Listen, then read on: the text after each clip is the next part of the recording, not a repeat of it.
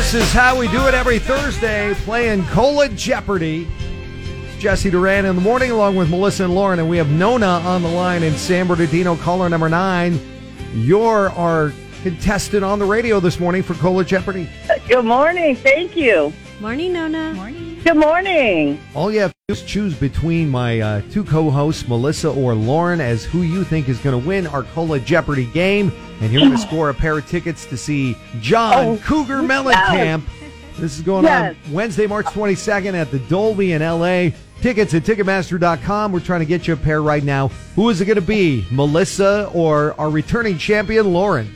Oh, my goodness. Boys, I'm going to let my grandkids decide. Melissa or Lauren, boys? Lauren? Okay, they say Lauren. All right.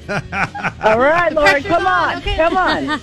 Okay, if Lauren wins, you win. Otherwise, we have caller number 10, Diana, on the line in Sun City. She's on Team Melissa. Okay. Remember, your name is your buzzer. You got to answer in the form of a question. First one to get 2 right wins.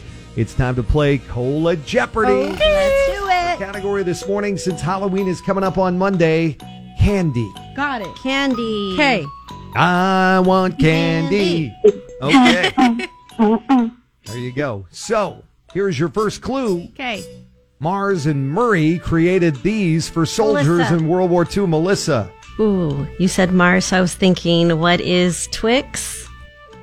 That is incorrect. Lauren, I'll give you the full question. Okay. Mars and Murray created these for soldiers in World War II because they melt in your mouth, not in your hand. Oh. What is M&M's?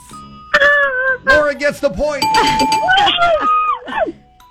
Okay, yes, Murray was the head of Hershey, and Mars, of course, was the head of Mars, and they teamed up together for the U.S. government to create M&Ms. Ooh.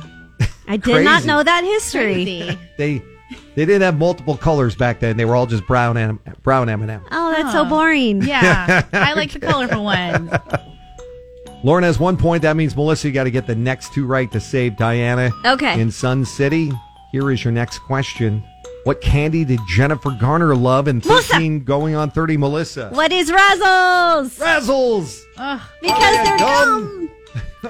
Are they candy? Are they gum? What are they? Oh, man. I don't even know what Razzles are. Razzles are delicious. Twice the fun. I'm going to bring in Razzles on Monday for Halloween. Oh. They start as candy, Lauren, and then they turn into gum. Oh. Exactly. They're long-lasting. Okay, we are tied 1-1. Okay. It is going down to the wire for these tickets to John Mellencamp. 1-calorie breath mint sold in small transparent boxes. Lauren. What is Tic Tacs? Lauren wins! Nona wins! Yes, Lauren. I love Tic Tacs. I would have missed that one anyway. I didn't even know that one. Cinnamon is my flavor go-to. I like the regular clear white ones.